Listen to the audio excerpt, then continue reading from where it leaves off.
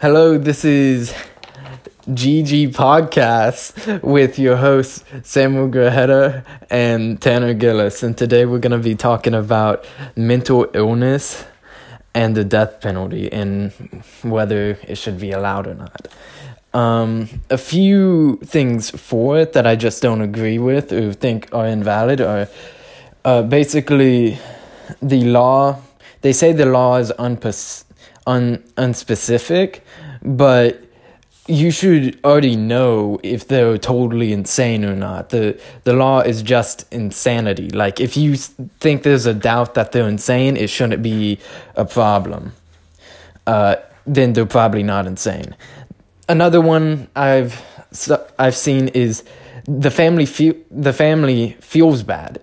First of all, it doesn't matter. It doesn't matter if the family feels bad.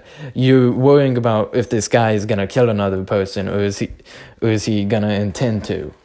So that's out of the window.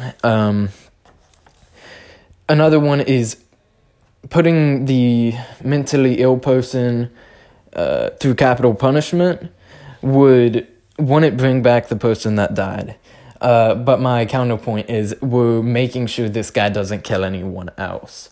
So yeah, it won't bring back the guy that died, but killing this mentally ill person makes sure that it'll be okay and that guy won't kill anyone else. They also say, how are you supposed to defend someone that's mentally ill? How are you supposed to explain their actions? You're supposed to say, how these actions are prove insanity. Like, why would someone do something? And then give evidence in his actions and his history of mental illness. So that's how you would prove that. Anyways, on over to Samuel Grejeda. So to wrap this up, I have 3 points I want to talk about here today. My first point is that the term insanity has been thrown around so often in courts that most of its value or its original definition has been obscured, and it doesn't reflect what the modern medical science defines as insanity. My second point here today is most of these tests, which are used in courts to test if someone is insane or not, are subjective or biased, and that to be truly insane, one person has to be completely separated from reality, and this is the only exception that I think should be done with the insanity clause, not guilty by insanity. And there have been cases where even with severe mental illnesses, people have been able to have a grasp over what is reality or morality.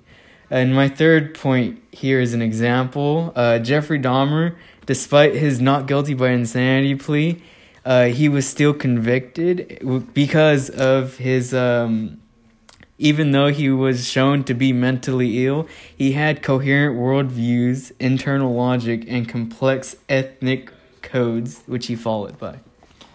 So, wrapping this up, basically, only the truly insane should have the not guilty by insanity clause applied. Everyone else that is mentally ill, that does not, mentally ill and true insanity are two different things. So therefore the clause should not apply to just all mentally ill people. This has been the GG Podcast with Tanner Gillis and Samuel Grejeda. Thank you.